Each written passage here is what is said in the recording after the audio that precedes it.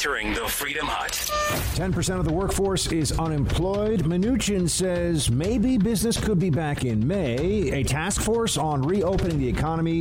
How the rest of healthcare capacity is getting hurt by the lockdown. Democrats block a rescue cash infusion. And also Trump weighs in on Tiger King.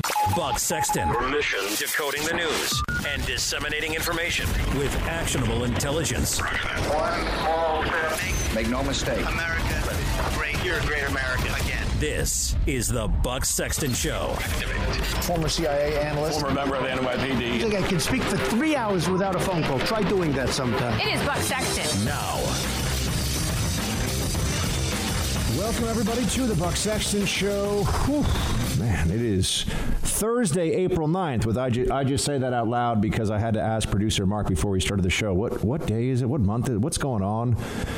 Man, this is just a crazy repetition of this lockdown scenario, this house arrest situation, day in and day out. Feels very much the same. Don't get to see people, don't get to do things, just locked in here. But we have a lot to talk about today.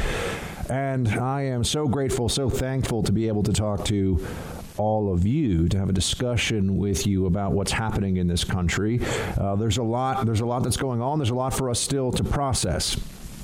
First off, the 10% of the workforce being unemployed right now. It's more than that. You can look at the numbers and understand that there's only going to be one direction for this, which is unemployment is going to keep going up. I've started to look at some analysis of the rescue program that they've put into place, the small business loans, and there's all these different categorizations and these regulations, and it's not as straightforward. It's not as simple as just we're going to get cash to everybody who needs it. That's not where it is right now. There are going to be some people who don't have enough money, who don't really have the financial incentive to keep going in their business or to ever reopen. And we need to understand that now. This is why the discussion has to happen today. I know people are scared. I'm in the center of the scariest part of the country for this virus. So this is not a distant thought for me. I hear the ambulances constantly taking people to hospitals. Overwhelmingly, those are COVID-19 patients because there's no one else who's going to the hospitals, pretty much. It's something that I don't even think the authorities were able to gauge what a drop-off there would be in all kinds of other hospital needs. Also, any elective surgery, anything that somebody's planning on doing, that's all been shut down for the time being. So I'm very aware of what's going on around me, and I'm talking to doctors here in the city. I know there are other parts of the country that have been hit hard. But we also know that the economic damage just keeps going up every day. And we're beginning to see. I remember in the last couple of weeks, I was willing to take the position. Okay, this is the plan the government's doing. Let's hope they can execute on it. I'm not in a position to stop them, so let's hope that what they're doing is correct. Right? Let's hope that the moves that they're working on here are the right ones, and they know what they're doing, and they can fulfill what they say they're going to be able to do going forward. That's been my place with this. Because who knows what is possible, what is feasible for the government in this realm when it's never been done before. Don't go to work, we'll send you a check. Now, if you ask me from a basic macroeconomics perspective, and looking at the debt where it is right now, what it will be, looking at the loss of productivity, and also the inability to plan, this is becoming a huge issue, for example, with farmers. Farmers are plowing food back into the field right now because there's so much less demand in restaurants for a lot of this stuff, and we don't have a differentiated supply chain for getting food to everyone's home. We have all these food distribution locations known as restaurants that are shut down. So you have farmers saying, well, we got to plant in advance. Are we planting for the demand that's there now, or are we planting for the demand that might come back? And what do we do with all the lost money? What do we do with all the costs associated with planting this? You're gonna have a farmer bailout coming if we stay on this current course. You know, and how many bailouts can we do? You bring this back to first, well, it's not really first principles. You bring it back to the baseline of what we all know to be true about economics, right? There's no such thing, and I mean the most simple things. There's no such thing as a free lunch. What goes up must come down. All these different ideas that we have, that some of them sound trite when you say them, but there's truth in all of them. If this was fine, and there was no long-term consequence, well, what we found out, and it took us quite a while to get here, is that we should just all get a 2-month-long government-funded vacation every year. The government should just pay us to not work for 2 months of the year. It's fine. Now, I know that's stupid, and that would be, people would say that that's crazy, you can't do that. Okay, well, why? And let's work through that, because if we work through that, then we understand why what we're doing right now as a nation is very risky and completely unsustainable. If I'm wrong, then I need someone to explain to me why we don't do the 2 months the 2 months vacation every year. Think about how amazing that would be for quality of life. We all get to take off 2 months. Oh, that'd be great. The government just sends you a check. It's fine. Doesn't matter how much money they spend. This is good for our collective mental and physical health, right? If we did that, I'm saying, if we did the 2-month vacation. This is a 2-month lockdown in the midst of a pandemic. It's a different thing. But if you look at the principle of economics that's at work, find me the differentiation. Explain how this is how this does not line up in terms of the money that's being spent. And this is why you have the president now trying to come together with a task force to reopen the economy. You have Mnuchin saying, Treasury Secretary Mnuchin saying that we may get back to some businesses being open in May. The CDC has given new guidelines for essential workers that even if you've been exposed to somebody with COVID-19, you can go to work. And it's the stuff that you would expect. It's basically what you would do, and I'm just going to say it, it's the same flu prevention measures that you'd have in place, right? It's a respiratory disease. So you wear the gloves, you wear the mask, you don't cough on people, you don't congregate. These are the person-to-person preventative measures. Well, if those are sufficient for critical employees, why aren't they sufficient for more employees? Are we taking undue risks with our essential employees? And also, I know, don't even get me started on who's essential and who's not. In California, as I understand it, gun stores are not essential. Weed stores are essential. That has been which is the most California thing ever. That's quite a designation, right? Can't defend your home, but we'll give you plenty of weed to smoke while the home invaders are breaking in. So there's so much going on here, and we're forgetting a lot about what we thought we knew about ourselves as a country, and that's what I find so troubling. You know, I've been trying to point out some basic factual truths. I'm not saying analytic truths, but if I say something, and I do this on Twitter, which is one way that I get a message out and then get antagonized by all the blue checks, as well as a lot of conservatives who seem to believe that we should do whatever the government tells us and not question it. I'm not telling anyone. I have not told anyone, don't obey the guidance. I have not told anyone take undue risks or ignore what we're being told. Absolutely not. I am questioning what it is that we are being told because I want answers, but I'm still, this is a trust but verify position. Although I don't really trust them, but maybe it's act but verify. Okay, I'll do what the guidance says with the Trump administration. Trump is all in on this now.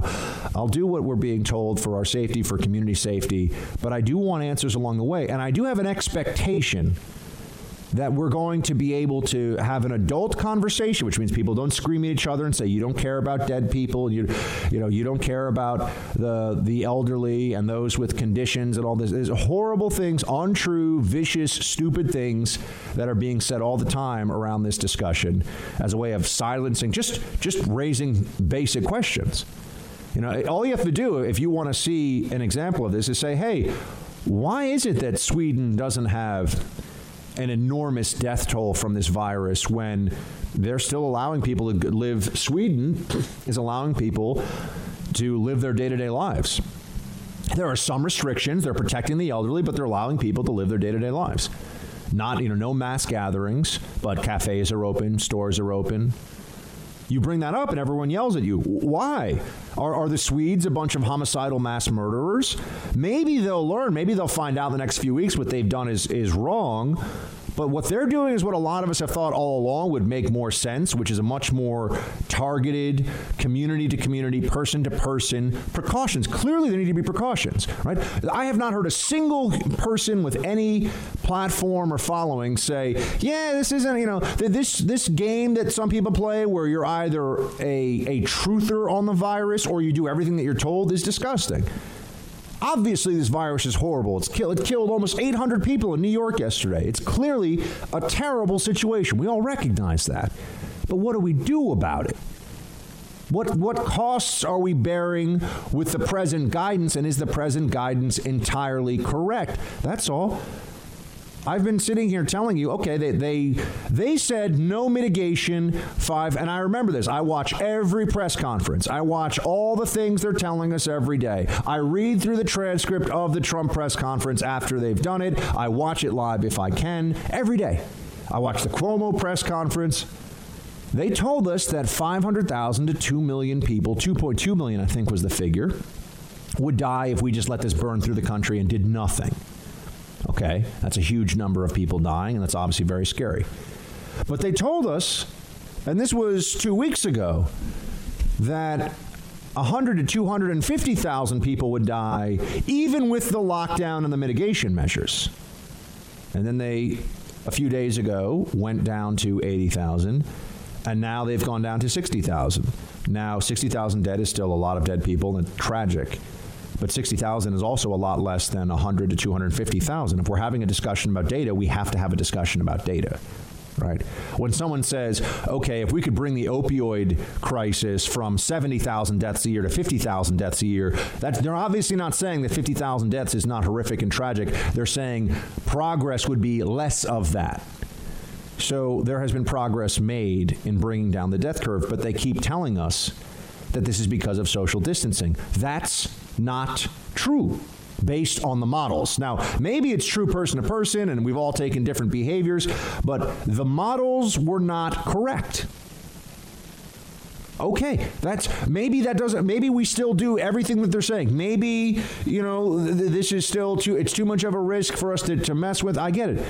But I insist on when we're having a discussion about numbers and facts, it's a discussion about facts and numbers. It's not, but I keep seeing people say this. It's because politicians are saying this. It's because we are doing the mitigation that the numbers have come down so much. That's not true. The number 100 to 250,000 dead was with mitigation, and now they're saying that now. It's okay to be wrong. People have been wrong about a ton of things.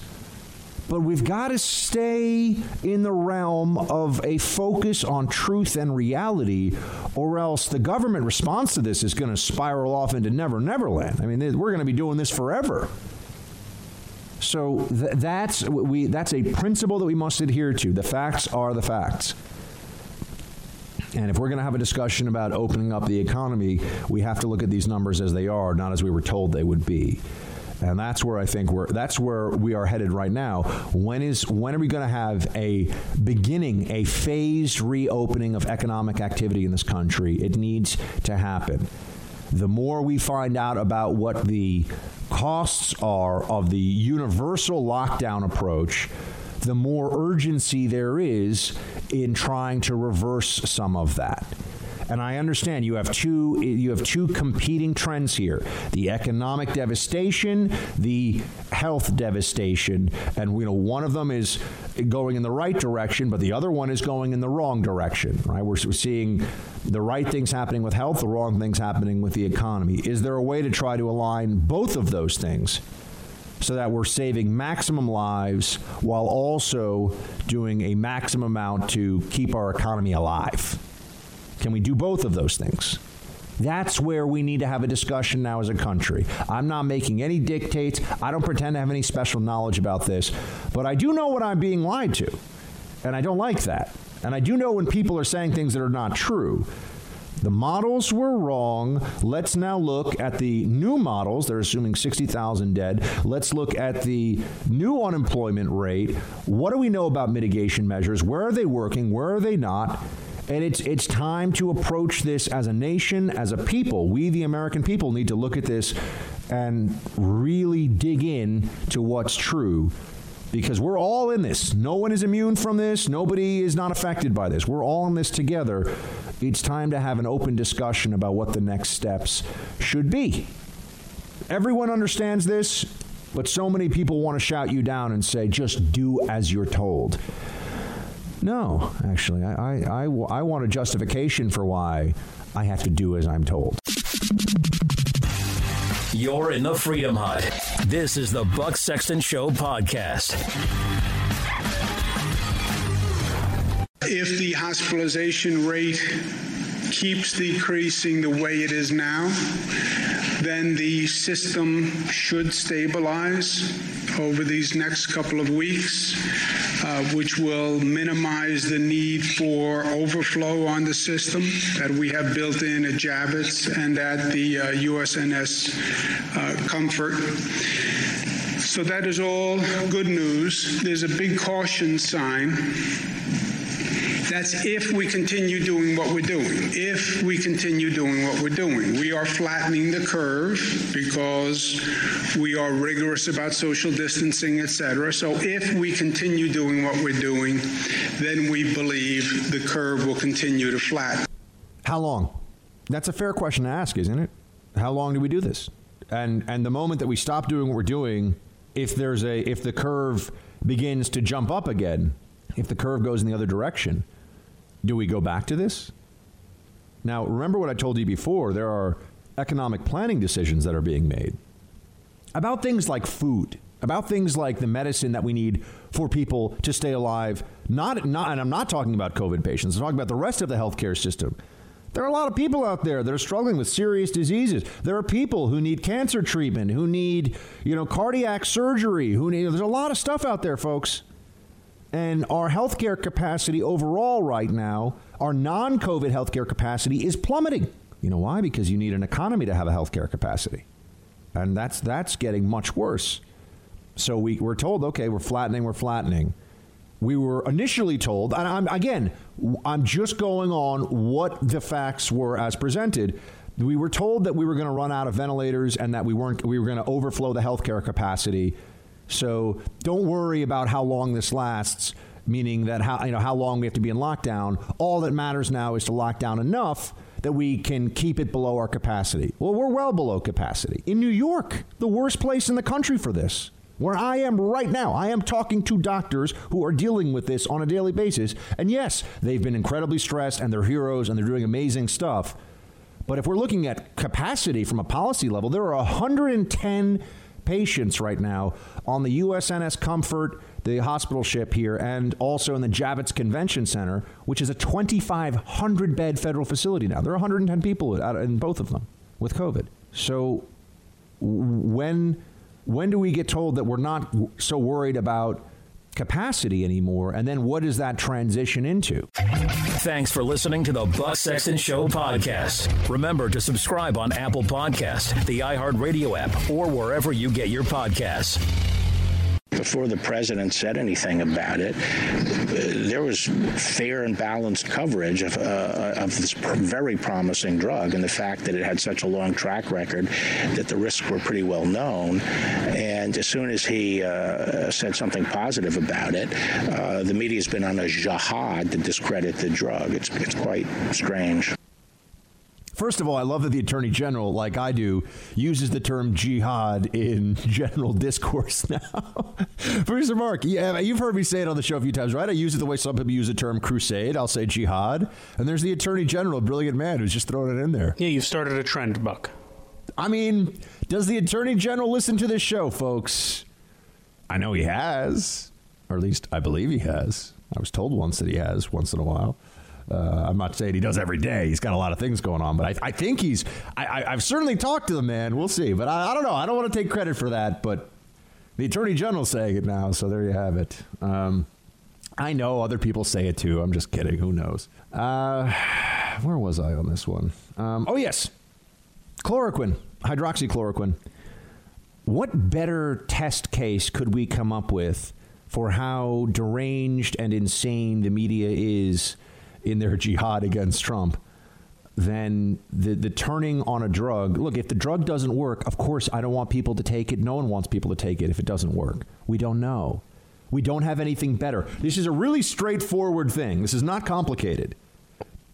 Every drug in existence has side effects. There's no such thing as a major pharmaceutical that does not have some effect on the body, right? Whether you're taking Tylenol, anything that you're taking for real medical reasons would have a toxicity level. If you overdosed on it, that would be a huge problem, could even possibly kill you, depending. Right? Okay. So we all understand that. What's with all the hydroxychloroquine? They are obviously willing to attack a drug and just attack hope for patients right now in the hospital in the process that we're finding out whether it works or not. I don't need idiots at CNN to say, the drug, if you take 10 times the recommended dose, you could die. Thanks, morons. We know that. We don't need to be told that. Doctors are using it right now, and we're finding out. Some say it's working, some say it's not. Maybe it's a placebo effect with some of the people. There's a lot about immunity and the placebo effect. It's so interesting. People say, it's just a placebo effect. The placebo effect is real. Sometimes people do get better because they think they're taking something that will make them better. That's a real thing. Psychology and immunity and health are tied together. Now, I can't tell you, what the numbers are on this, right? But we all know that there are connections to this.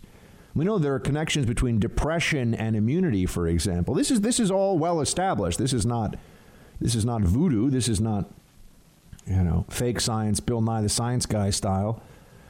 So I just think it's very important for us to refuse to be cowed by all this, to refuse to bend the knee to people that are insisting that the conversation goes exactly the way that they want it to, irrespective of what they've said a week ago, a day ago.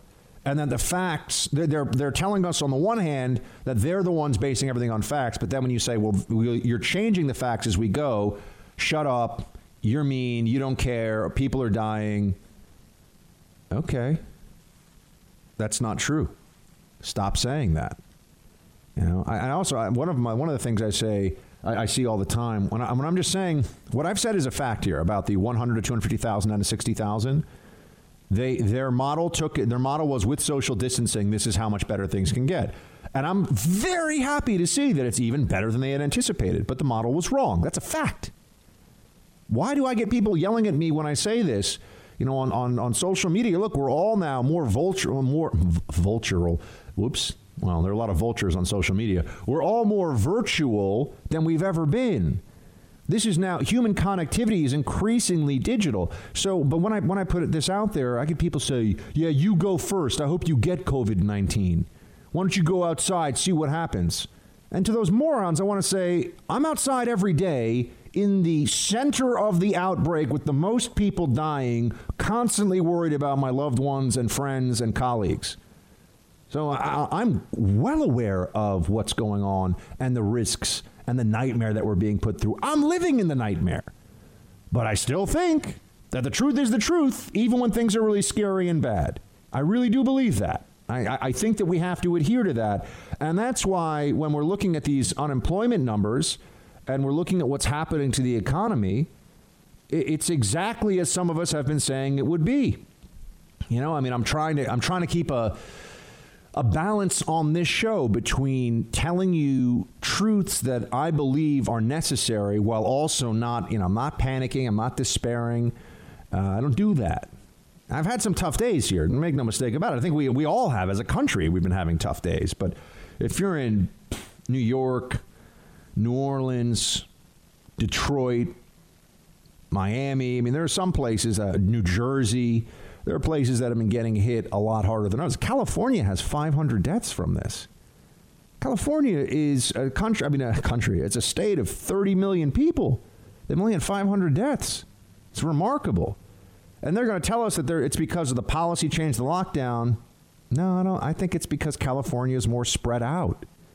And if California, with its huge population being more spread out, means there's a much lower rate of infection spread and a much lower death count from it, isn't that also true then for a lot of other states?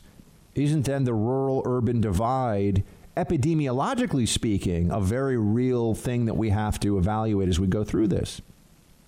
I think that there are people that they seek security in false consensus. They psychologically, they have a need for, I'm saying, I believe what all the people who are smart think.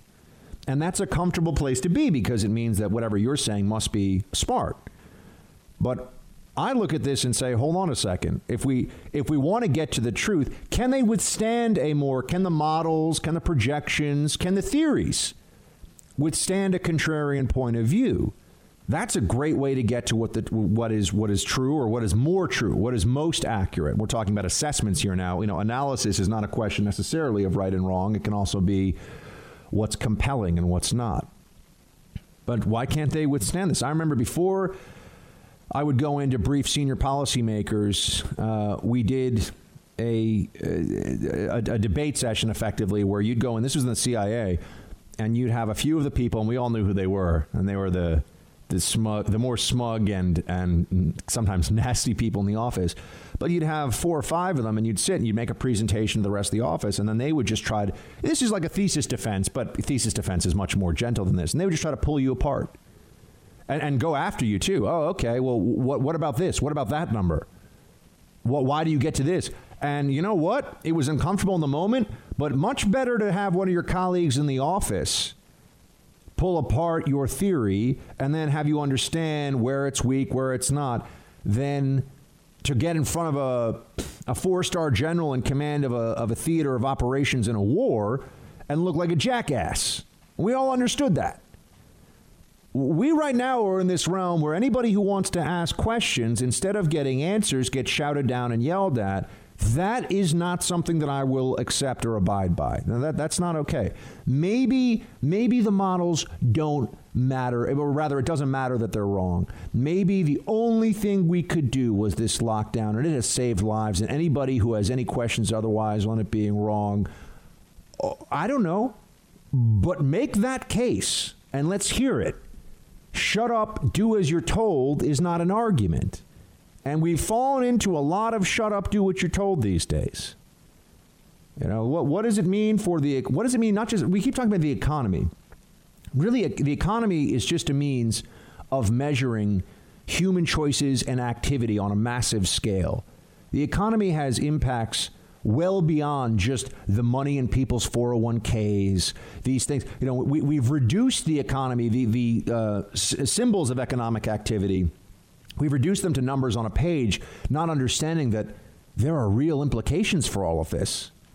We seem to forget that people go to war over economic choices, right? People go to war over resources and things. I mean, this is the history of human conflict is often about resources and about economic activity. It's usually not about we're just coming to, well, at least in the more modern era, it's not about we're just coming to wipe you all out and you see if you can defend yourself just because we don't like you. That can happen, but usually there are other reasons for this. So this reduction of economic activity down into, oh, you just want grandma. This is what you always hear. You just want grandma to die for your 401k. People are going bankrupt and they're not getting access to health care that they need to stay healthy, other than, I'm talking about now outside of our COVID-19 healthcare surge. There's all kinds of preparation in the healthcare system that's necessary and needed. Look, think about this. How many people right now, you start to really crunch these numbers. Remember, we're extrapolating this out over 330 million people. How many people are not getting, and I'm not trying to scare anybody, how many people are not getting a mammogram in over the next 2 to 3 months, and that could be the difference between living and dying? Does anyone want to try to calculate that? How many people think that they might be having some kind of a heart condition and an arrhythmia or whatever it may be, but they're not going to go into an emergency room because they don't want to be near COVID-19 patients, and there's no other hospital system in place, right? Do we calculate that in 20? And I'm not even talking about the drug overdose deaths, the physical abuse, the child abuse, the depression, all these things. People are going to start to freak out soon. Are we allowed to talk about that? Do we give voice to that? I mean, some people are saying, I'm already freaking out, and I understand that. If you're watching, some people spend years, decades, building a business. Now it's gone. Grocery store is still open, but if you are a person that sells other consumer goods, sorry, that's that sporting goods store that you set up with all of your life savings. Maybe 5 years from now, the government will get you half the money back for the rent you're paying in the meantime. Good luck with that. Oh, if you have a problem with that, you must not care about all the people dying. This is what the discussion has turned into. And I got to tell you, I'm surprised. All these conservatives out there, all these, give me liberty or give me death, don't tread on me, Tea Party tough guys that I know from across the media, a lot of them, not a lot to say about this. Yeah, Dr. Fauci's brilliant, and, Deborah Birx is amazing, and just do whatever they say, and sometimes you got to lock up people that want to take the kid for a walk in the park, and, that's just the price we pay. Wow. Like sheep, we bleat and go off into the long, cold night. That's what we're left with here? Again, maybe the guidance is all correct. Maybe it's all right. Can we talk about it, though? And can we demand some answers that aren't rooted in shut up and do what you're told? I want to know. I think this has profound implications for the future of this country. However long this lockdown continues on. Profound implications. And we're just beginning to see what they are right now. Team, if you think I'm wrong, let me know. One of the amazing things about this show is that we have listeners in all 50 states. I mean, we have people all across the country. And some of you may think that I'm off on this one. But I want answers that are real answers. I want the respect for the American people's intellect and ability to discern and be reasonable and be adult.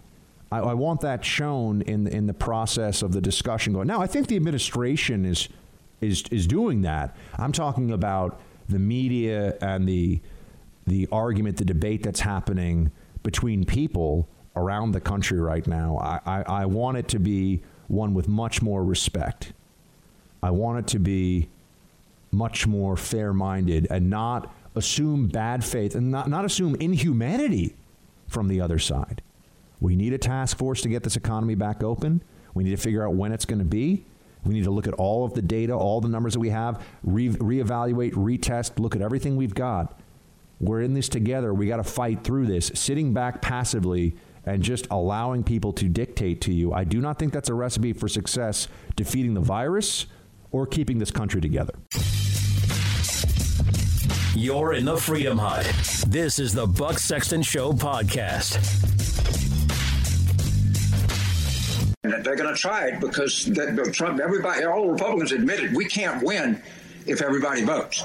And so my kind of mission here in the short term is to sound the alarm to say Mitch McConnell and the Supreme Court, they're going to do everything they can to hold on to power. And Speaker Pelosi and Leader Schumer, we got to dig in and make sure these states have funding to conduct these elections and to put pressure on to make sure they're done fairly. This thing in Wisconsin was one of the most awful things I've ever seen in my life. Just the extent that what they will go to hold on to power. And it was all about one Supreme Court seat in Wisconsin. They will kill people to stay in power, literally. They will kill people to stay in power, literally. That's James Carville, a respected voice still among Democrats. I'm actually a fan of Mrs. Carville. I'll just tell you guys that. I think she's a great lady. But what James is saying here, he's not. Look, I'm frustrated. It's wrong. It's gross. But he's not alone. This is going to be something that you hear now. Think of all the insanity that we were subjected to during the first 3 years of Trump's presidency from people who were claiming that things were bad and terrible and treason, and any day now we're going to go to war with North Korea, and the election was fraudulent. They kept saying our democracy's at risk, our democracy's at risk. And as I've told you, We now have a situation where if Trump wanted to, he could be an authoritarian. If Trump wanted to, if that was who he was, he has the best shot since World War II, no question, to be an authoritarian. Is anyone who's rational even a little bit worried about that? No. Trump's like, I want to get people back to work. I want to get the economy going again. I want to save as many lives as we can, but I want us to keep the country going. And I want the American people to go back to living their lives. You know, it's a moment here we got to stop and say, thank God that is the attitude of the president that we have. It wouldn't be the attitude of every president.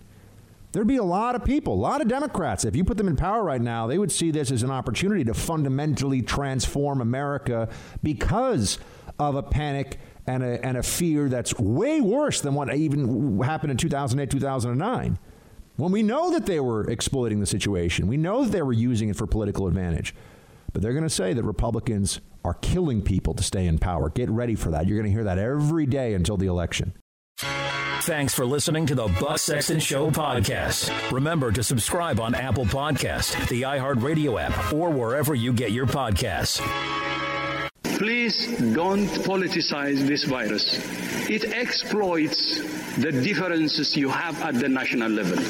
If you want to be exploited, and if you want to have many more body bags, then you do it. If you don't want many more body bags, then you refrain from politicizing it. Oh, thanks, Dr. Tedros of the World Health Organization. Yeah, we won't politicize it. Do you want to give us some more Chinese government talking points, though? That'd be great. Why don't you tell us what a great job China's doing with this whole thing? It'd be fantastic. I got to tell you, there's an analysis out now that says that some of the virus outbreak in this country, according to, and I don't understand the science of this, and really nobody does except the people that do this kind of research, but according to the mutations and the proteins and whatever they got going on with the virus, it looks like a bunch of it came from Europe, and people were immediately jumping this as, see, it came from Europe.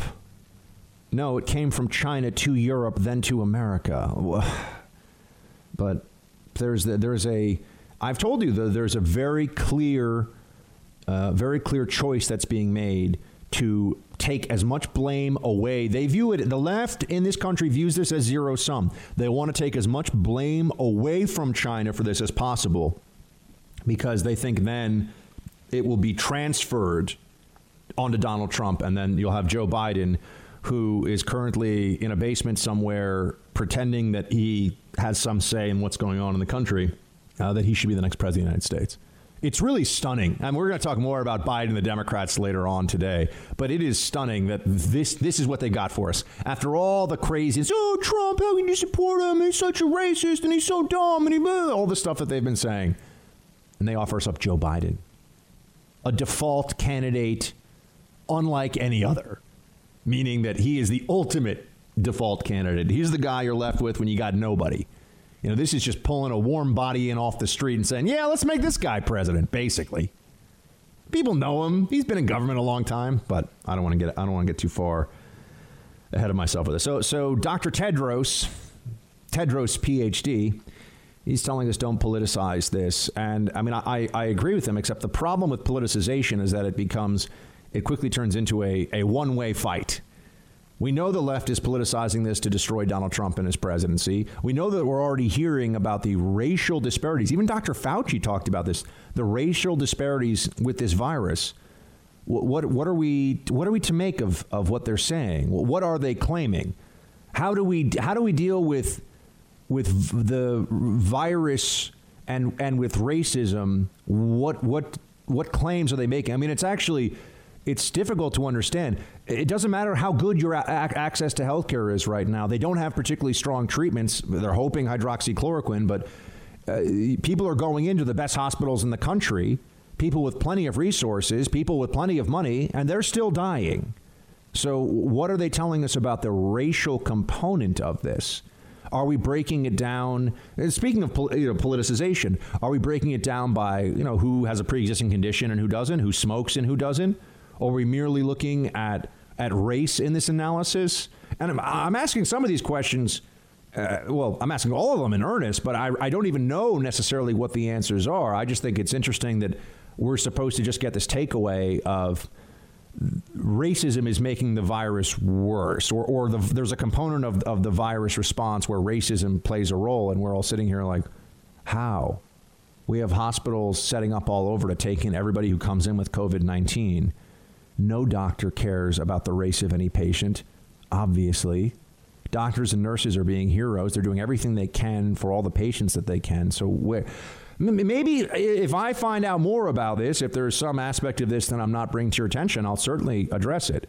See, I like to know what the weak points are in my argument, and I like to know where there's room for debate, where there's a gray area. I like to know these things. The left just wants conformity of thought. They want conformity of action. They want you to do what they say. They think that they're just right. We understand that they have a lust for power that has not in any way been lessened under the current circumstances. If anything, I think they view the virus as a fantastic opportunity to remake the country in a big government, statist, overreaching image. I really do think that that's going on. You'll see more of that as we go forward.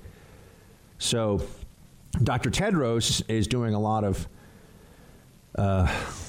lecturing for people, and I would ask, the World Health Organization, how have they really stepped up here in a way that was worthwhile for us? And I would say the same about the CDC and the NIH. Why do these organizations, let me say this.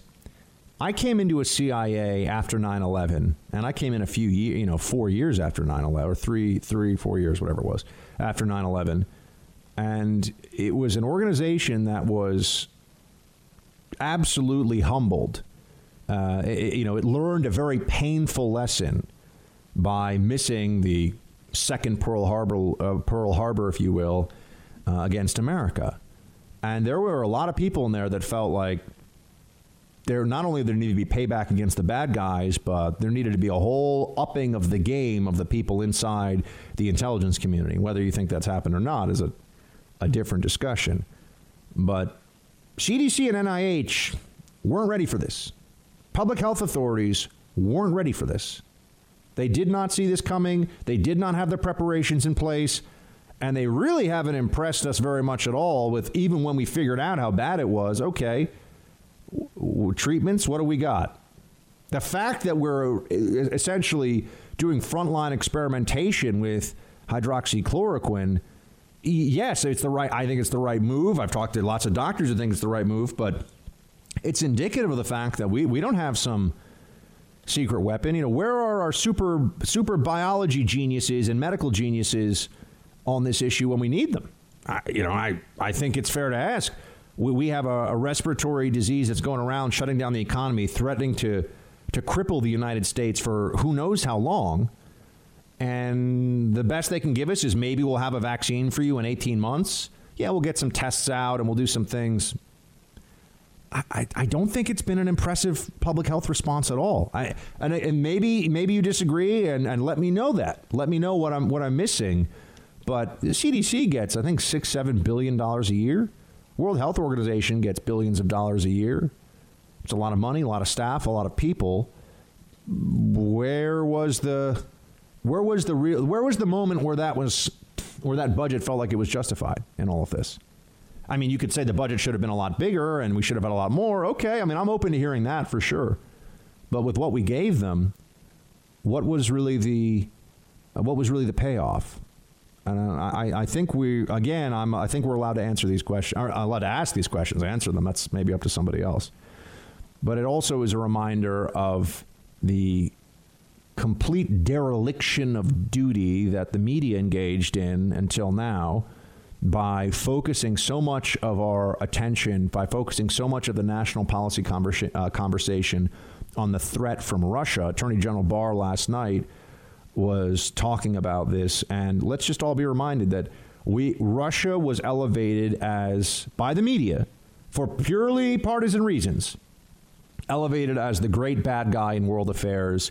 Trump was Putin's puppet. We heard about Russia and then Ukraine afterwards, but it's kind of an extension of the Russia thing. We heard about Russia more than any other country in the world the last 4 years from our own media. More than any other foreign country. It's not even close, right? We heard about Russia more than them probably by a factor of 10. Where was the real threat? Where was the real concern? Economically, from a national security perspective, and now as we see epidemiologically, it's a tough word to say. This is what the Attorney General, who is, I think he's a brilliant guy. Here's what he says. Play 5. Given what you know today about the panoply of abuses internationally against the United States, who is the bigger threat to America's election security, Russia or China? In my opinion, it's China. And not just to the election process, but I think across the board, there's simply no comparison. China is a very serious threat to the United States, geopolitically, economically, militarily, and a threat to the integrity of our institutions, given their ability to influence things. No serious, intelligent person who knows what's going on in the world argues that Russia is a bigger threat than China, and yet where was the entire focus of the media for 4 years? And don't tell me that this doesn't matter. This does matter. If we had been more focused on China, if our press was willing to ask harder questions instead of really being in China's pocket in a lot of cases. I mean, today there was an article in Bloomberg. I'm paraphrasing the title, but it was more or less, don't badmouth wet markets. They bring fresh produce to millions of Chinese. Oh, don't. And let me also say this before we get into the wet market discussion for a second. I'm more confident than ever. I've been thinking this one through. I'm more confident than ever that we're going to find out that this was understudy, that COVID-19 was under study, evaluation, and perhaps some degree of manipulation. I'm not saying it was weaponized. I'm not saying this was intentional. But I think COVID-19 came out of a lab. I think, I don't know. It's an assessment, okay? I come out of the CIA. We do a lot of assessments there. We do a lot of thinking there, and sometimes we're wrong, unfortunately, on some really big stuff. I'm telling you, my analysis is that this came from a lab, that this escaped out of a lab. How many people are going in and day out, chomping on bat soup or, pangolin stew or whatever it is that people are eating. But, Bloomberg, okay, so put that aside for a second. But Bloomberg writes an article about how, we shouldn't be so hard on the wet markets. Well, the wet markets were worth hundreds of millions of dollars, and the Chinese government was getting a cut. People spend a lot of money in these wet markets in China. And let's also remember that the reason for the wet markets, if you stretch back to the era of Mao, and then you look at Deng Xiaoping, and then you have now Xi Jinping, that was a function of poor central planning by the Chinese Communist Party. That's the only reason that you had people eating bats and toads and whatever else that they could get. And it also a lot of Chinese peasant belief, rural subsistence farmers, the belief in magical powers from eating certain animals. That's a real thing. That's widespread in some parts of China. So, the Chinese government, though, had a very big role in all of this. And we are still being told by our own media at this time that, they run with these Chinese propaganda points and they don't question it, right? They'll turn on Trump, or rather they'll turn on hydroxychloroquine because it's a way of bashing Trump. But when China says, we have no new infections in Wuhan, no new deaths in Wuhan, did anyone really? They figured this out, huh? Well, can they share with us how we get to that? They're either lying, or we got a much bigger problem. They're either lying about the numbers, which I think everyone believes, or they actually have managed to control this thing in a way that nobody else has figured out. And that raises some very troubling questions about what's really going on behind the scenes in China, what they knew, when they knew it, what they're not telling us about a whole other bunch of things. So we'll see. Look, I always admit to you when I'm wrong, right? I didn't think Biden was going to end up being the nominee, but I was just giving the Democrats too much credit. I mean, they're just. I thought that they had something better than this, but it doesn't. You could pull anyone off the street and say this person's a Democrat, and as long as they're a Democrat, they'd get, they've got 48% of the vote locked in right away. So we're fighting over a very small sliver of the electorate regardless. So that's why I'm not saying, I just thought they'd go with something more inspiring than Joe Biden, but I guess I gave them too much credit. Oh, but on the Dr. Tedros situation, I don't know if we played this for yesterday, but I wanted to note that the administration is thinking about changing WHO funding. And why shouldn't there be consequences for this? You know, people would say, oh, but Buck, they do all this great work with malaria and they do this. Okay, they do those good things. But they're also spreading Chinese propaganda, and we have a lot of international NGOs. You know, we carry a very heavy load working on those diseases. Maybe we should just directly assist NGOs. You know, I don't know what their plan is for where the money's going to go, but do we just keep writing checks for the World Health Organization even when they fail miserably and then spew a lot of Chinese propaganda? Here's what Mike Pompeo said, play 9. At this point, we're reevaluating our funding with respect to the World Health Organization. Now, this is very consistent with what President Trump said since the beginning of his campaign. Organizations have to work. They have to deliver the outcomes for which they were intended. And we need to make sure that not only the World Health Organization, but every international organization, that we take taxpayer money and give it to them for the benefit of America. We need to make sure it's delivering on those taxpayer dollars. The World Health Organization is no different in that respect. They have to execute on the mission that they are designed to achieve. And we've seen, with respect to the World Health Organization, here we are. It hasn't accomplished what it was intended to deliver. Only in government is failure always supposed to be rewarded with more money. And in international governance, that's even more true. Right? In international governance, you know, the UN is worthless or feckless on any given issue. It's we didn't have the resources. Give us more money. Sorry. Oh, it's never that the institution is just broken or corrupt or inept or lazy. It's never that, right? It's always that they just needed more. Always need more. Not sure that that's the way we should react to the World Health Organization here. Maybe that money should go into, I don't know, elite teams of U.S. researchers who are trying to do everything they can to find a GD cure for this awful disease that has shut down the country. How about that? You're in the Freedom Hut. This is the Buck Sexton Show podcast. So bringing us back, because the president lies so much in these press conferences, I still, for the life of me, don't understand why the networks, including our own, allow Donald Trump to lie for 2 hours to the American people. If he were giving good information, that would be one thing. Let us fact check them. But it is a lie. So if this network or CNN or Fox is going to run him lying for 2 hours a night, they need a real-time fact checker. I actually think Joe Scarborough might be at the early phase of some kind of breakdown. This guy's unhinged. I watch the press conference every night. I read the transcript of the press conference every day or the next day before I come on this show. If you're going to claim that the president is lying in the press conference, tell us where he's lying. What is the lie? Stop shouting idiocy and tell us if the president has lied about something that's important. I will be annoyed by that, and we should ask for accountability, and we should ask for a correction. But just tell us what the lie is. Why is that? If it's all lies, why would that be hard at all? And here's another question that I would pose to the Trump lies all the time. Shouldn't the American people see what the task force, shouldn't we hear from the task force that's currently making unprecedented decisions that affect all of us? Shouldn't we hear from them about what they're doing? What could be more newsworthy than that? Is the little, social club for the intellectually insecure but financially very lucky situation of Morning Joe? That's what it is. It's a social club for the intellectually insecure but people with a lot of money, and that's who seems to want to watch that show. Do they know something about the task force that we don't? Are they more newsworthy than the task force? What would they possibly put on air what would MSNBC put on air at that time that would be more important than what they're saying?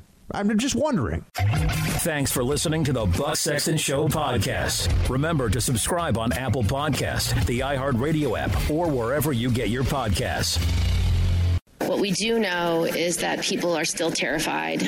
People on the front lines, whether they're a grocery store worker or someone working at a pharmacy or any of our critical workers, they still don't have personal protective equipment. PPE continually is in short supply. President Trump has been unable to effectively use the Defense Production Act to make sure that people have masks and gowns in our hospitals, to make sure we have the ventilators that we need.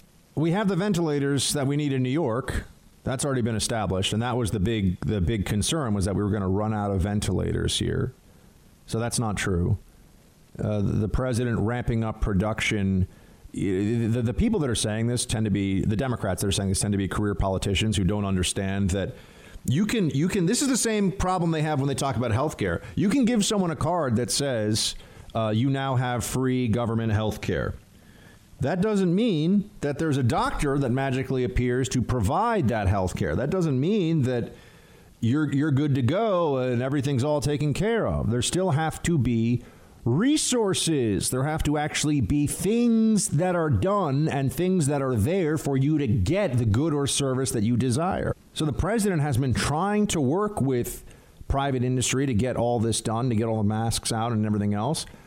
Now we're finding out that we haven't yet needed as many ventilators as they thought a few weeks ago.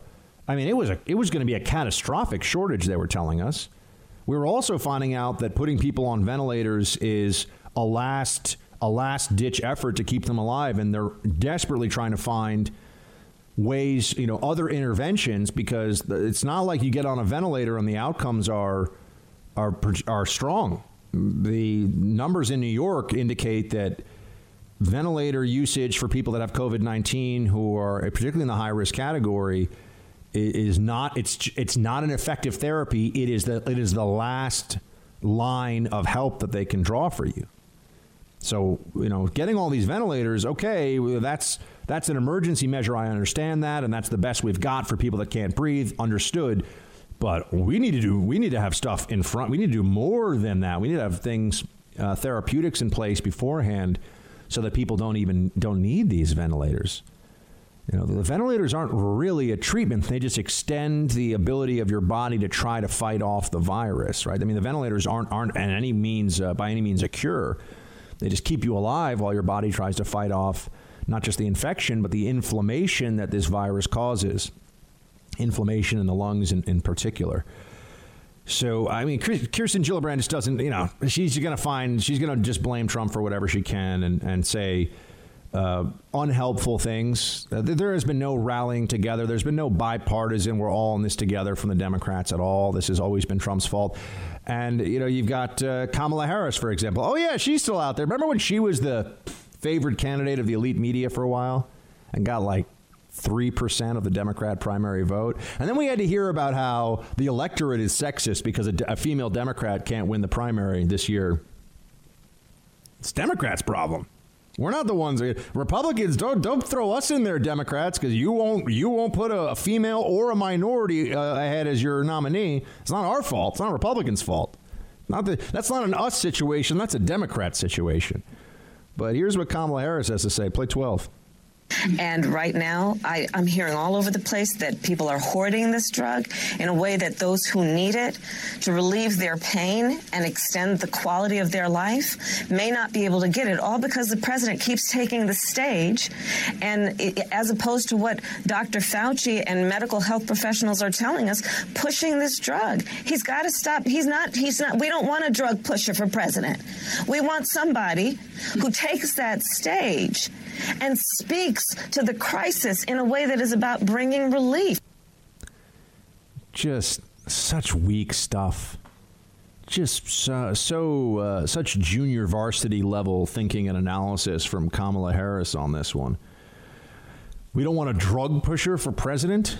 And I've been hearing this now for a couple of weeks.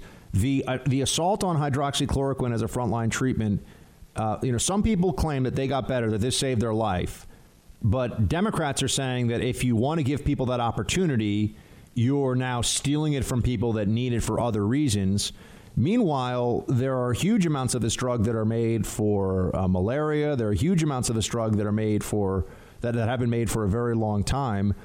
why can't we get this to the critically ill patients who need it and also serve the community that, when people say that there's a shortage or they're worried about a shortage, if you go to a CVS, they may say, we need to order this for you. And that can be troubling to people that need the drug soon. But unless I hear that there's no more supply, this is overblown fear serving a political purpose. The overblown fear of there's going to be shortages of this drug for people who need it. And that also breaks in, that also has built into it an assumption that the people that people who have COVID-19 and are about to die don't need it, which they don't know. Kamala Harris doesn't know. Kamala Harris doesn't know anything. But that's a whole other situation. It's troubling. And for those who want to take this position that the Democrats care so much more about life and suffering, this is what it's turned into. I mean, I knew they would, and that's their position. Their fallback is always they're the ones who are nice and they care more about people, even though when you see that based on their actions, they're just a bunch of hypocrites that want a virtue signal. That they're trying to get more money. I mean, Mitch McConnell and the Republicans in Congress are trying to get more money for small business owners because we're finding out that there's going to be a few $100 billion that now we keep saying loan. It's a forgivable loan. So it's basically here's money. Do what we say with it. You get to keep it. They need to get more of that money out there. They need to put more of that money out. And so Republicans are trying to do something about it. And guess what? Guess what's happening as a result? Democrats are blocking it once again. Oh, what a shock. No one's surprised. Here you go. This is CNN. Remember, this is a news story. 10:36 a.m. Here's the CNN headline on this. This is great. This is like a propaganda course in real time. 10:36 a.m. today. Democrats block GOP-led funding boost for small business aid program. The Democrats blocked it. That's what happened. Democrats blocked this. It's a single issue change to a bill or addition to a bill to help people that are suffering terribly now. Democrats go, nope. We want to get ours. We want to get our cut. We want to get some of our projects funded through this or whatever. Nancy Pelosi's got some windmills and solar panels that need some cash. Here's the CNN headline at 11:15 a.m. They changed the headline for this story. It went from Democrats block GOP funding to this. Senate at stalemate over more COVID-19 aid after Republicans and Democrats block competing proposals. Republicans try to get more cash to people who need it. Democrats say, no, we want other things too. We all know what this is. Once again, using the pain of people across this country to leverage for themselves for political purposes that have nothing to do with the actual suffering that's going on right now. And the way this is CNN running DNC propaganda in real time. That's what this is. I could debate this with anyone and I would crush them because I'm telling the truth and they're lying. This is propaganda on behalf of the DNC. Somebody wrote a headline that reflected what was going on, and then somebody else came along and said, whoa, if you're on CNN.com right now, we need a little bit of, we need to make sure that the Democrats don't look like they're the bad guys here. That's going to upset our audience. So it's on both sides. It's not on both sides. It's the Democrats being scummy. No surprise there. Absolute scummy move here from them. And they get away with it because of stuff like this. They get away with it because of what's reported and how it's reported. Let's talk a little bit about Joe Biden, shall we? We'll come back to that in a second. You're in the Freedom Hut. This is the Buck Sexton Show podcast. Joe Biden is now the presumptive Democratic nominee. Nobody really chose Biden for this job. He wound up in it by a series of defaults, and it shows. Ask yourself, is Joe Biden ready to lead this country? Could he find his car in a 3-tiered parking garage? Could he navigate a salad bar? And by the way, what exactly is his position on the coronavirus pandemic? Those are the mysteries Democrats now face. Producer Mark, do you think he could find his car at a 3-tier garage? I don't know. I mean, if Jerry, George, Elaine, and Kramer couldn't, I don't think Joe Biden could. Fair point. Fair point. I think that we're going to see that Joe Biden is Not up to the task. Tucker, he's great on the Biden thing because he's just we need someone who's really willing to say what we're all thinking about this. And the Democrats, I've described this before as the El Cid strategy, right? The El Cid movie where the Spanish military commander during the expulsion of the Moors from Spain, he's dead from an arrow wound, but they put him on a horse and they have him ride out to lead a charge to break the last stand of the enemy. They're just Biden. Clearly Biden is alive and well, and we wish him good health for many, many years to come. But Biden is just the warm body that they have picked to be the Democrat nominee while they create some storyline around why he's a great choice. None of them believe it, but they're all going to say it. None of them believe it. They're all going to say it. And you could say, well, Buck, he's been able to raise money and that's because the apparatus this is like when they can make a pop star out of somebody who's not very talented. If you give somebody enough exposure, enough money, enough glitz and glam, you can take somebody who's not really all that great and make them into some kind of a superstar. Jennifer Lopez. So I'm, just saying. And here we are being told that Joe Biden is the guy that should be the next president of the United States. And when you start to look at this, you say, how can anyone think that? I mean, here's Biden talking about how we should be dealing with, here's just him talking about health insurance, for example. Play 14. We have to make sure everyone has access to maintain affordable health insurance coverage. We should be making it easier, not harder, to make sure make sense to, I'll put it another way. It makes no sense.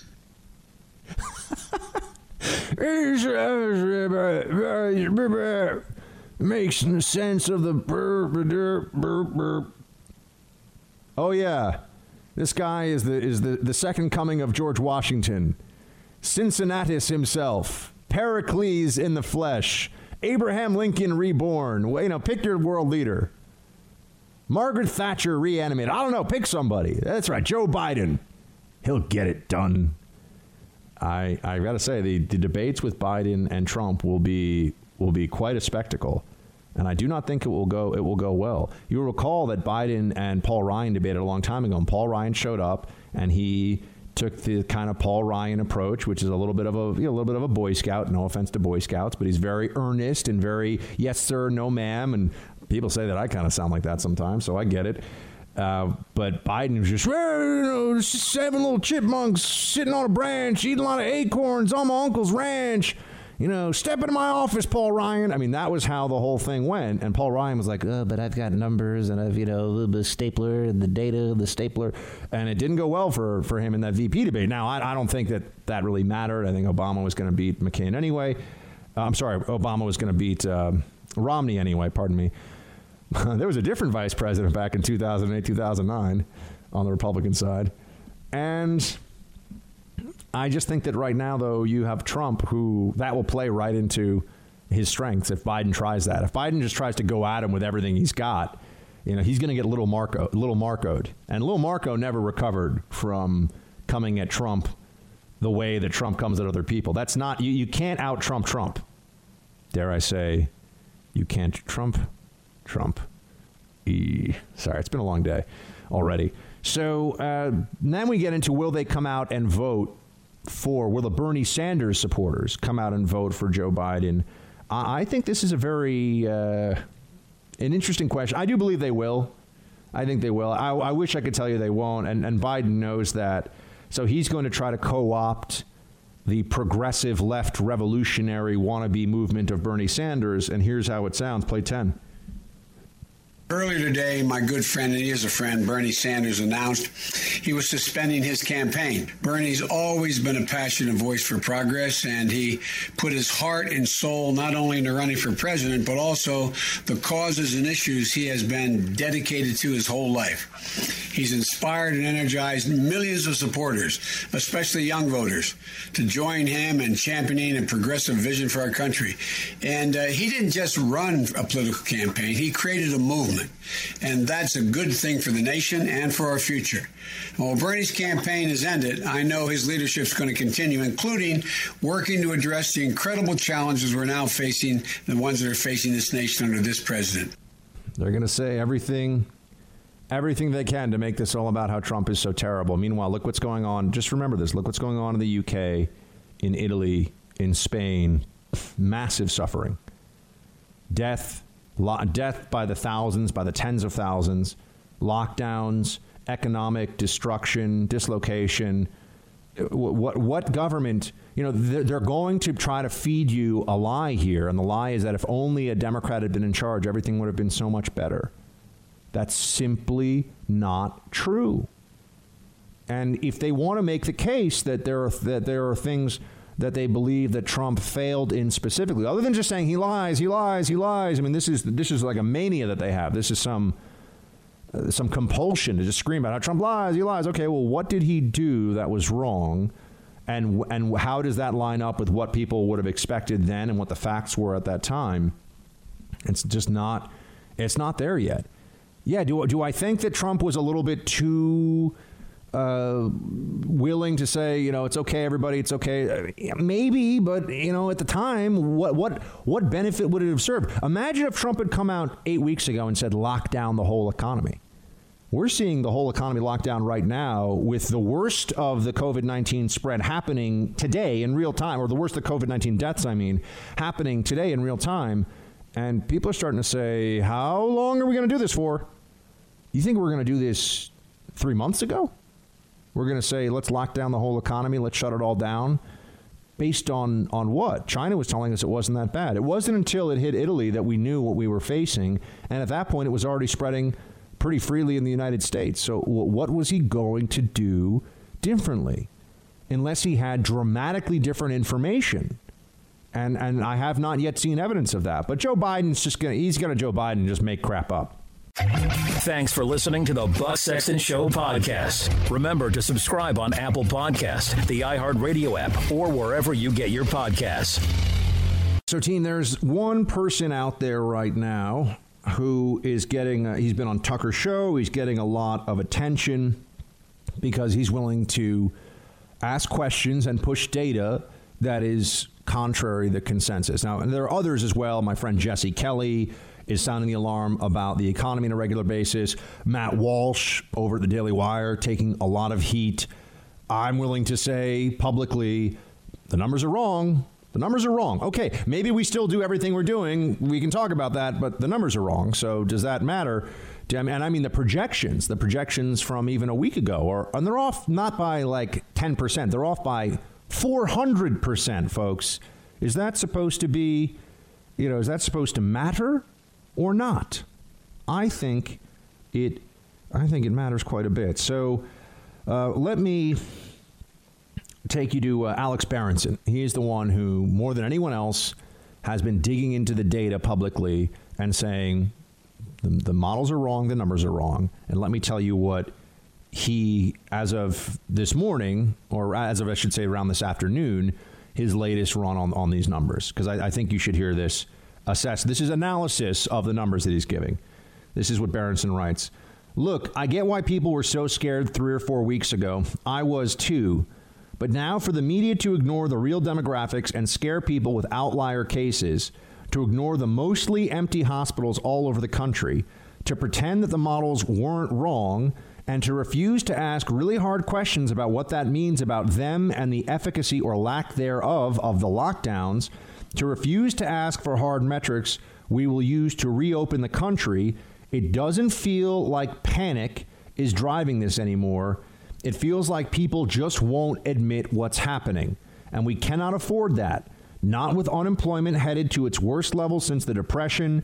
Not with children denied school and our rights under siege. Wake up. End quote. That's what he's saying. I mean, maybe he's way off. Maybe he's wrong. Someone just needs to tell me. Someone needs to explain to me why he's wrong. Someone needs to tell me why his assessment based on the numbers is so incorrect. Other than saying, people are dying, this is really bad, this is really scary. I know that. We all know that. Look, I even asked in one of the breaks, I asked producer Mark, I said, producer Mark, am I crazy? And he said, in general? And I was like, yeah. He goes, no, thanks, Mark. I appreciate that. I mean, I just answered the question. Yeah, it's I go to my executive producer here. Am I nuts, basically? And Mark's answer is probably not. I go, not really. I think that's what not I really. said. Not really. That's his answer. And I said, okay, well, I meant on this particular issue. And he's like, oh, I thought you meant in general. Well, I did say, I said in general, and you said yes. Yeah, but I meant in general about this. Oh, well, I didn't know that. Yeah, that you went with the even more general, like, am I of sound mind? And Mark is like, I'm going to give you the benefit of the doubt on this one. I don't think anybody's of sound mind right now in New York. Yeah, I'm going to say you slid in under the tag and you made it to home plate. That was correct, right? That was a good sports analogy. Kind of. Probably not the way I would have worded it. Yeah, but okay. You got to give me a cookie or something for that. All right, I'll send you a batch of gluten-free cookies. There we go. They're very delicious when you make them the right way. How are you doing, man? We're doing a quarantine check-in with producer Mark. And by the way, can we start, producer Nick? I know you can't respond right now, but we would love to actually sometimes. Can we get producer Nick to chat with us too sometime? We got to figure out the tech on this. Sure. Once we set up the guests, I think we'll be able to do that. There we go. We get producer Nick to tell us how he's doing because he's got little ones. And I got to say one thing that I'm missing out. I've got a little one in the form of a chubby.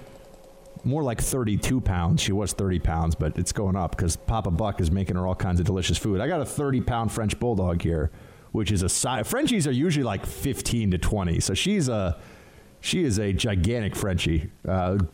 Beautiful mom. I know. We all know she's beautiful. I'm saying nothing because I don't want Mrs. Sexton Mrs. Sexton does not. She does not. Sometimes I call her I call Tallulah my chubby little friend, and I get told that she's not chubby, she's full figured, and that is unacceptable. But you should see her when she knows the difference. If I open the fridge to pour myself a glass of water, she doesn't move. But if I open the fridge and even I touch like a packet of ham that's sealed, she magically appears at my feet. It's like she has a teleportation device.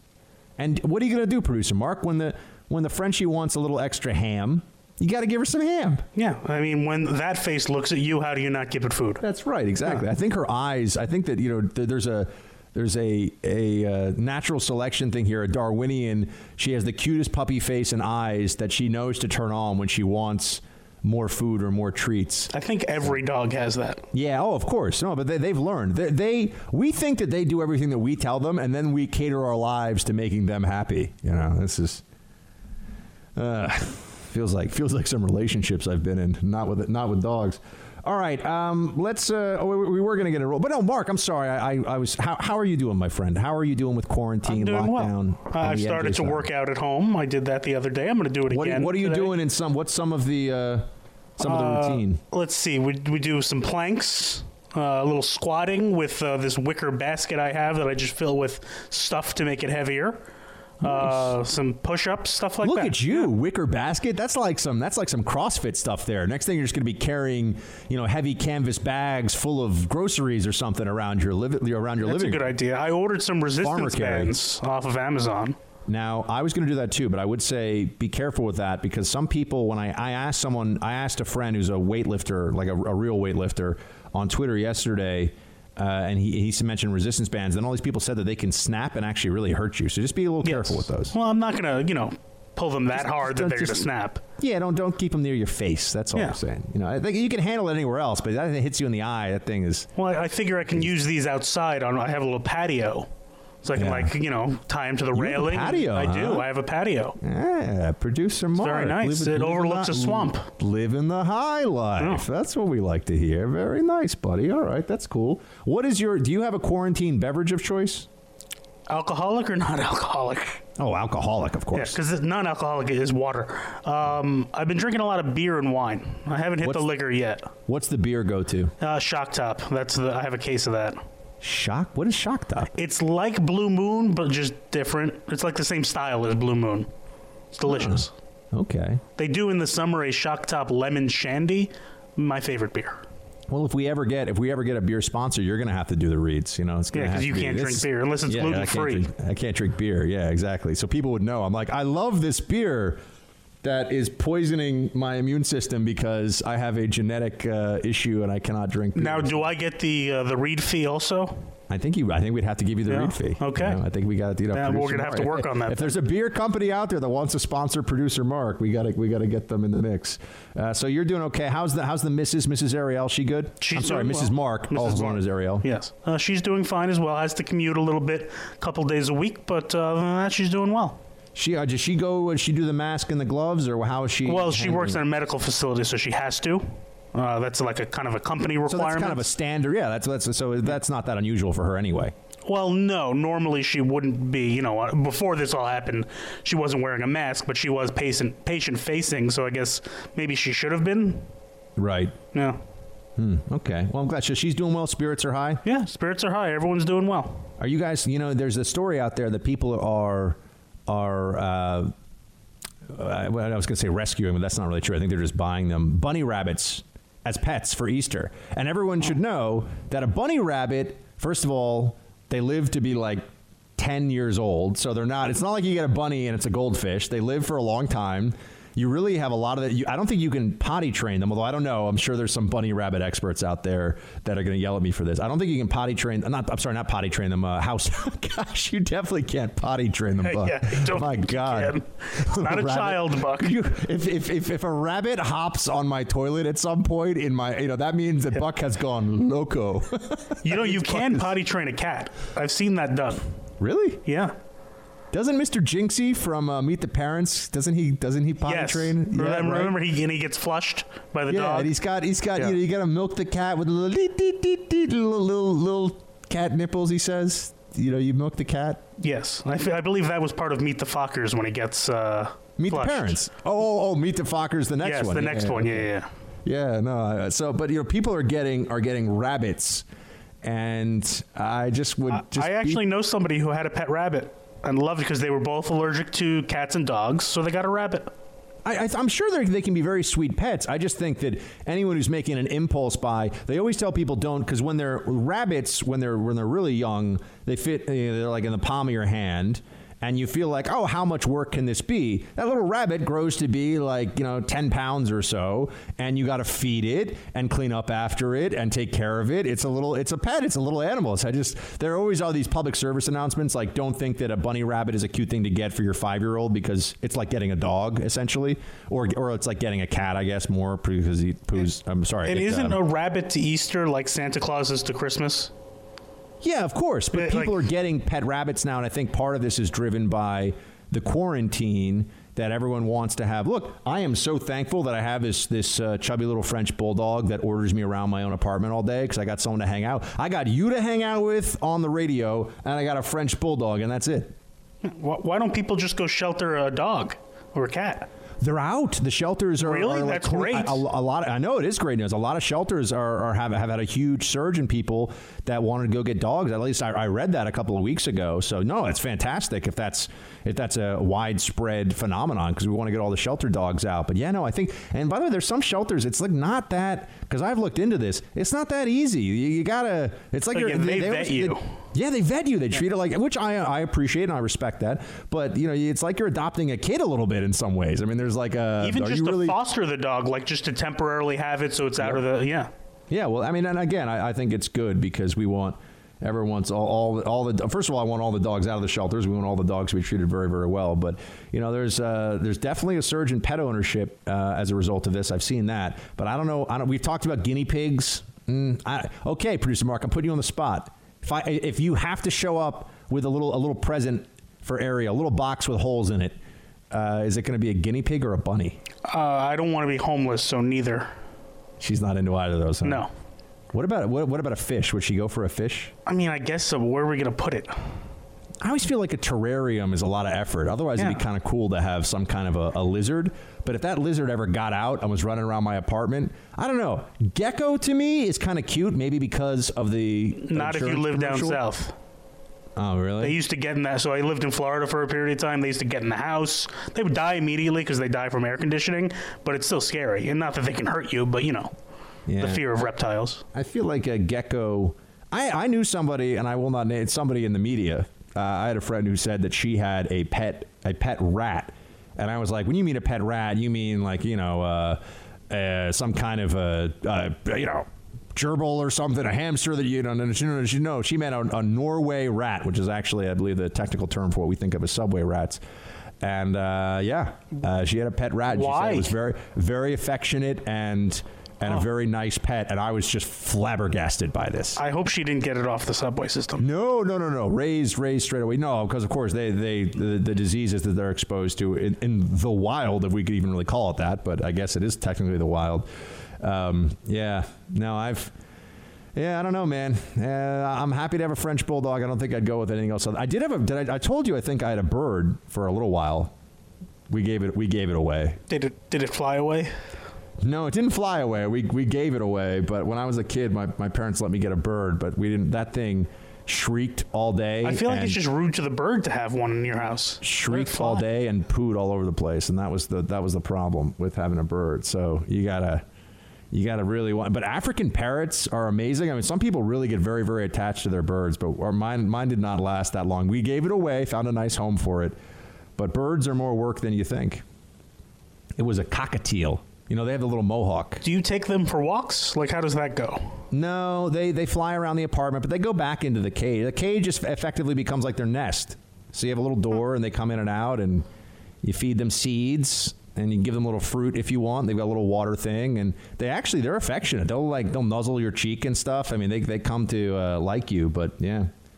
Whole different ball game. All right, I think before I talk more, it's like we're doing a pet infomercial here. I'm just trying to think about something other than the world collapsing, producer Mark. This is what happens when we're this bored. We have nothing else to talk about. Tomorrow, do we do like a deep dive into Netflix or something? We got to figure something out. I think we've done that a lot. I know, but I'm trying to think of, we talk about a book here. We don't do a Mark's book review corner or something. We got no sports. We got no other news going on. We got COVID-19 fight, pandemic situation all over the world, not even just here in America. And other than that, it's kind of like maybe there actually will be live sports this weekend. There will be? They're doing a horse competition. Wait, like basketball game horse? Yes. That's the most live on ESPN. That's the most boring thing I've ever heard in my life. I mean, it's better than absolutely nothing that they have right now. I mean, are they going to dunk and stuff at least? I have no idea. It's like a couple former players, a WNBA player, a couple current NBA players from their own homes. Isn't the mixed martial arts, isn't MMA, aren't they doing it's WWE. No, but aren't they doing like an island or something, and they're going to have they're renting an island and going to have a fight there, or am I crazy? I think I did see something about MMA, UFC signing a contract. The penalty box. You got to find out for us, okay? I think there's some MMA thing that's going on, so we can ask you about that one tomorrow. All right, now let's hear from all the folks across the country. Roll call time. You're in the Freedom Hut. This is the Buck Sexton Show podcast. Okay, roll call time. Travis. I am a sales rep for Pepsi in Tulsa, Oklahoma. You were wondering if we got a boost in pay to show up for work every day during the pandemic. We all did get raises, and I know that my friends at Coke did as well. Shields high, brother. Travis, good to hear. People should be rewarded. This is not a normal time for the market. It's not a normal time for the economy. We are making decisions to fight against this pandemic, and part of it is going to be the financial incentive for people, the financial reward for people who are out there on the front lines who could be saying, I'm just going to stay home and get a check from the government too. But they're showing up for their jobs. Truckers, grocery store clerks, UPS workers, postal service workers, CVS, Duane Reade, name your drugstore employees, food delivery people, pizza delivery guys. Thank you, and gals, to all of you for doing what you do every day. You are not just keeping us fed. That little piece of normalcy that you are keeping going for us is part of our collective grip on sanity right now. The ability to still go to a store, go to your drugstore, get products. I know we got social distancing, we got all these things, but that is helping us keep it all together. I know it's helping me keep it all together. So thank you for that. I mean, we really, people often, we thank this, we thank, no, really, it's so meaningful, and that you would have never thought that we'd be in a situation like this where all of a sudden, the whole country is focused in on, and the farmers out there who are doing what you do, thank you for keeping us fed. The whole country is focused on those who are often underappreciated and just expected to do what they do as part of the economy. No. No one is expected to do anything right now. Everybody who's stepping up and showing up is showing a lot about who they are and what they're willing to do for their fellow Americans and for this country. And it's not something, not only should we continue to say thank you, and of course doctors, nurses, first-line health responders too, not only should we say thank you, but we should all remember this. We should all remember this. There's been an elevation in the American consciousness of those who are doing jobs that are often underappreciated. Thanks for listening to the Buck Sexton Show podcast. Remember to subscribe on Apple Podcasts, the iHeartRadio app, or wherever you get your podcasts. All right, more roll call here. Arnold writes in to say, Buck, in the wake of what you are facing in NYC, I could not help but think of Akeem's "Good Morning, My Neighbors" comment in Coming to America in a totally different context. Avid binge listener, Shields High from Northeastern Ohio. Well, Arnold, first of all, thank you so much for listening to the show, and I hope you're excited for the Malta podcast that we will be doing soon, hoping to get it recorded this weekend and out next week. That's my plan. I might need one more week, but I don't think anyone's really going anywhere, so the good news is that you'll be able to listen. And as for, Coming to America is a great movie. Producer Mark, where are you? Give me your top 3 all-time Eddie Murphy. I know, I've already asked you this. You had. Yeah. I did. I asked you this because I think that's an interesting discussion. It's like top 3 Schwarzenegger, top 3 Eddie Murphy. What's your top 3 Stallone? What do you got for me? Top 3 Stallone. I mean, I have no idea. Off the top of my head, man. You Gen Z. Oh no, you're no. I need to look at a list of Stallone movies. You got to give me a second. You can't just. I mean, Rocky, obviously. Rocky's number 1. You don't even need to think about this. That's what first came to my head, but you got to give me a second. I got one for you.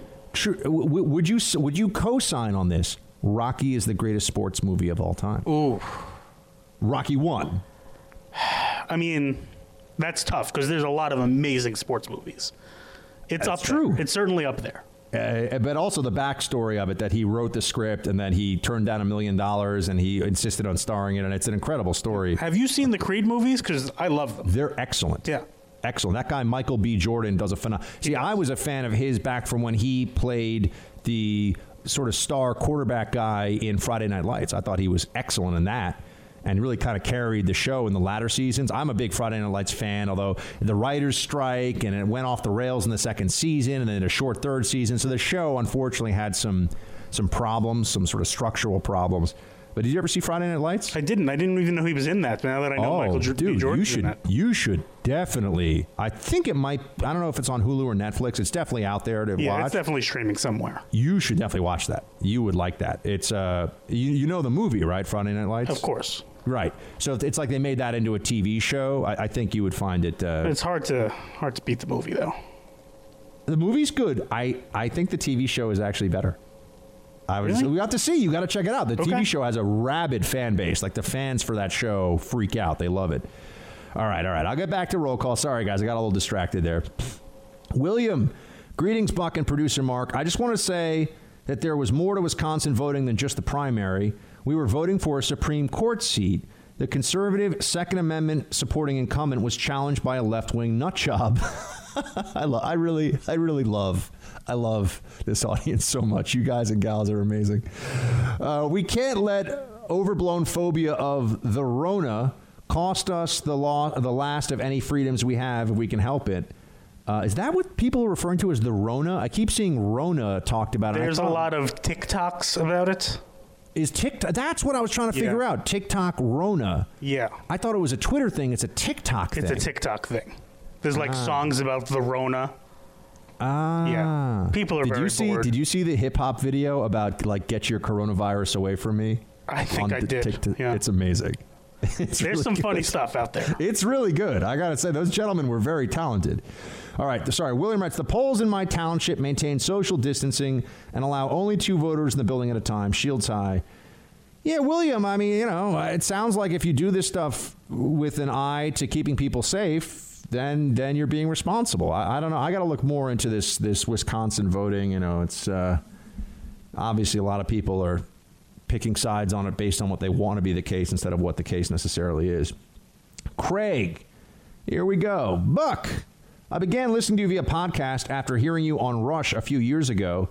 You have a great show and are now part of my daily routine along with Rush. Well, Craig, I could not be in better company, and it's an honor to be, at least on your docket, to be right alongside the one and only Rush Limbaugh, the greatest in this medium of all time.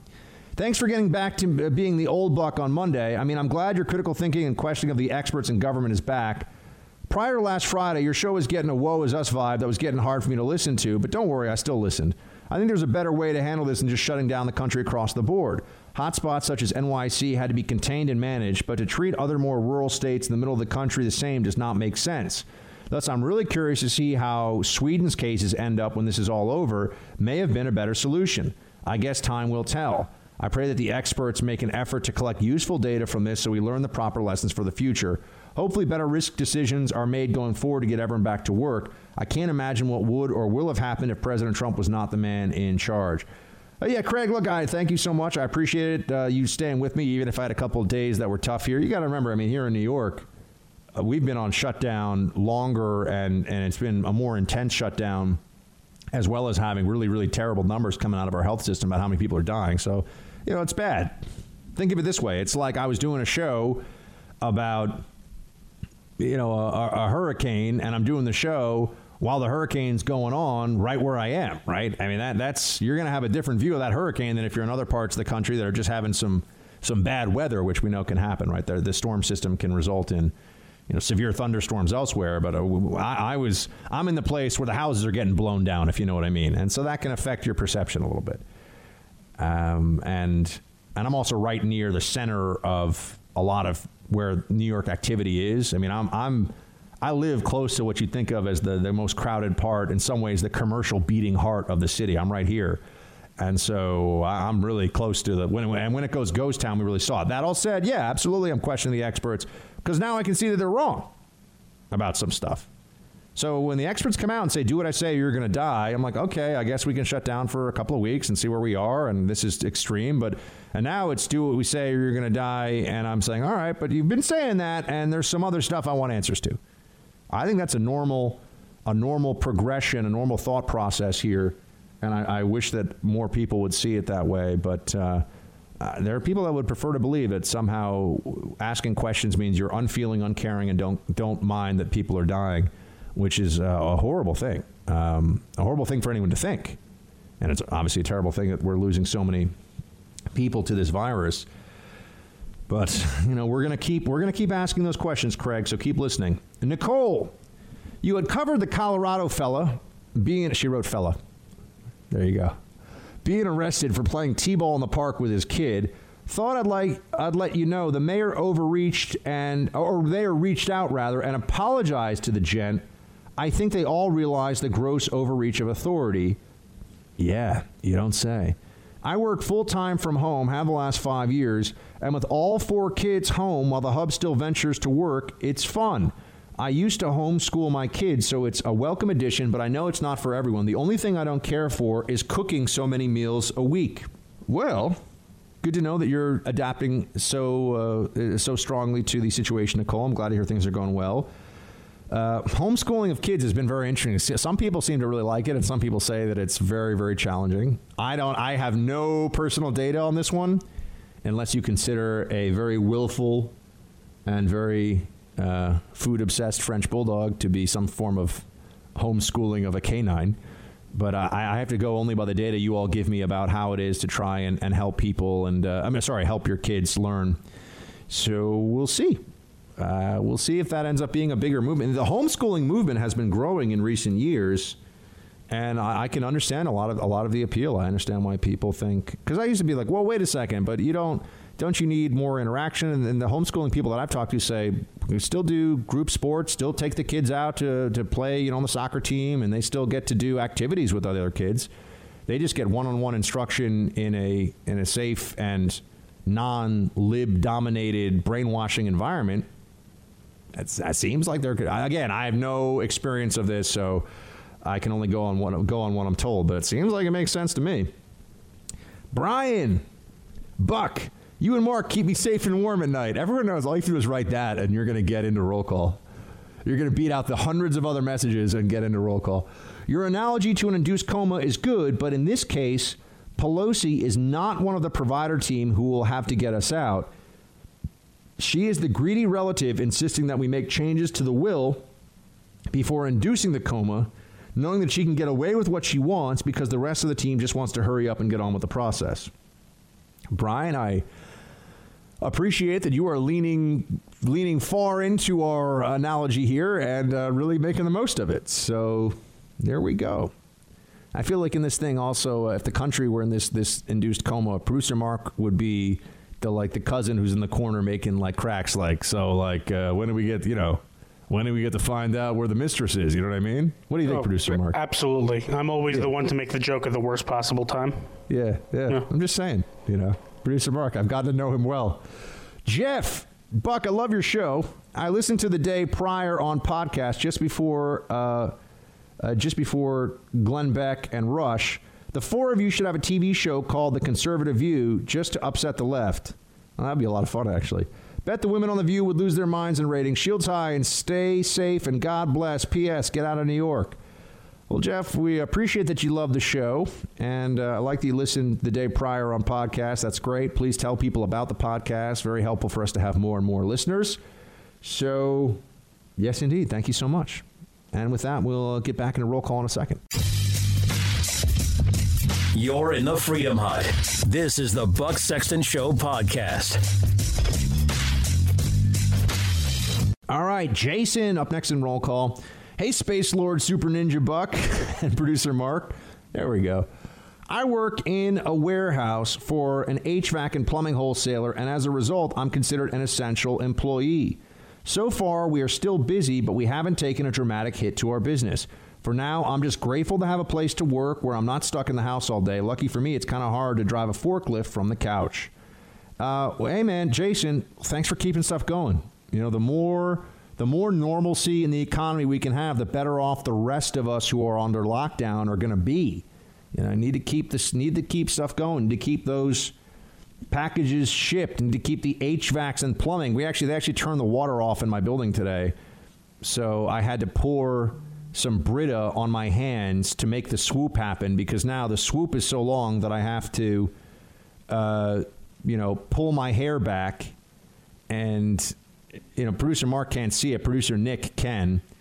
Producer Nick, would you send me a message right now and tell me if we could start to get you in on some of this? Would you join us for our late in the day chat here about all things happening? Producer Nick, he actually has kind of a similar sense of humor to producer Mark, believe it or not. So it's going to be like 2-on-1. I'm going to be here, the earnest, perhaps too optimistic about life, and then Mark and Nick will come in and tell you what's really happening. So, yeah, he says he could. All right, there we go. We'll have some more fun here later on in the show. All right. Oh, speaking of Nick. Oh, wait, no, I'm sorry. Oh, no, we did do Jason. Speaking of Nick, we got another Nick. Hey, Buck, I'm a gig driver here in West Michigan. I did what I was told for almost 2 weeks and didn't work per the government. Whitmer's shelter-in-place order, but since I have no cash left, basically I'm forced to go back and work. It isn't as dire, I feel, as Whitmer is making it out to be. They've got a completely skewed data set that they're making these soon-to-be long-lasting effects of decisions being made. Whitmer is playing politics, I feel, with this whole situation. Mark my words, if she becomes Biden's VP, she never really had Michiganders' interests at heart. Found you looking for conservative content on Pluto TV. I also watch The Blaze. Just wanted to share my feedback and opinion, which is shared by many others. I know the divide the Democrats created in the country is making half of us go, yeah, forget you, after 3+ years of constant abuse and supporting the president. I'm sorry, but enough's enough. Too much damage is being done. Make no mistake about it. When Whitmer gets dragged into court over it, she better have her data set ready to be presented to have justified all this. Nick, thank you for the eloquent message. I'm so glad to hear that you're finding that you're a new member of Team Buck and that you found us just from looking at Pluto TV. Any of you want to see the show, if you want to watch the show on video, you can always, it's a free app. Pluto TV is a great app to have, a lot of different content on there. Super user-friendly and easy. This is not Look, back in the day, there were some of these other streaming digital things, and I couldn't even figure them out, and I was on them. I was on the platform. Now this is super straightforward. We also have our YouTube channel, which we're putting out on social media to get you to subscribe to, which is another great. So if you're not on Pluto TV, you can always look at us on the YouTube show, and that's a great way to do it. So there we have it. Matthew, I'm working at H-E-B Supermarket down near San Antonio. Matthew, Shields High, thank you for the work you're doing. They've increased our pay and have masks and gloves if we want to use them. It doesn't feel that bad down here as in New York, but there's a serious concern on what is going on with the whole country. Well, Matthew, I think that's really common. I think that's what we're hearing from a lot of people, that they realize that they're not as bad as New York. I'm in the worst of this here. Worst cases, most deaths. For a lot of you, yeah, it's out there, and it's something people are aware of, and it seems scary, but it seems like a lot of places are able to hold the numbers down pretty well. When no one is going to go back anytime soon to, kissing on the cheek, shaking hands, big crowds. We're just saying, hey, if we put on a mask and gloves and we're not in a high-risk category, can we do our jobs? Can we open stores? What if the stores have people with masks and gloves, but then they have social distancing in place? They can only allow a lot of retail stores, especially small businesses, for example. They don't have more than 5 or 10 people in there at a time anyway, but they could sell golf clubs. They could sell sweaters. They could, we could have commerce still going on safely. And we'd also have that human connectivity, that human back and forth that I think a lot of us, I know we all miss terribly, and a lot of us kind of depend on and keep sane. So I think that's a discussion to be had right now. Carl writes, Aloha, Buck. I'm assuming Carl is from Hawaii. It's my understanding Tedros Adhanom, the man that runs the World Health Organization, is not a doctor. He's an Ethiopian microbiologist and internationally recognized malaria researcher. Tedros is the first non-physician and first African in the role.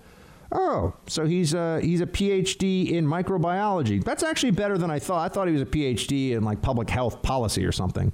So he's a scientist, but that doesn't mean he's doing a good job at the top of the WHO, does it? Paul, regarding your title envy over producer Mark, Stag Commander Buck, Stag for Strategic Task Air Group. Go with that. You are strategic. Your task is spreading freedom. You are on the air. Your listeners are your group. Oh, and a stag is a buck. Paul is very, very clever, but I don't think we're going to get producer Mark to call me Stag Commander. Yeah, no chance. I had a feeling that was going to be the answer. Yep, didn't think that was going to work. Guys, we got a lot more roll call, but we'll get to these tomorrow. We'll have Friday. We'll have a whole sesh. We'll discuss, coffee, freedom, talk, all the things we do. Thank you so much for being here. I'll be back with you tomorrow. You guys are my daily salvation. Please spread the word about this show. We will get through this together. I'm already starting to feel like we're almost seeing the light at the end of the lockdown tunnel. It's not there yet, but we're getting close. Shields high.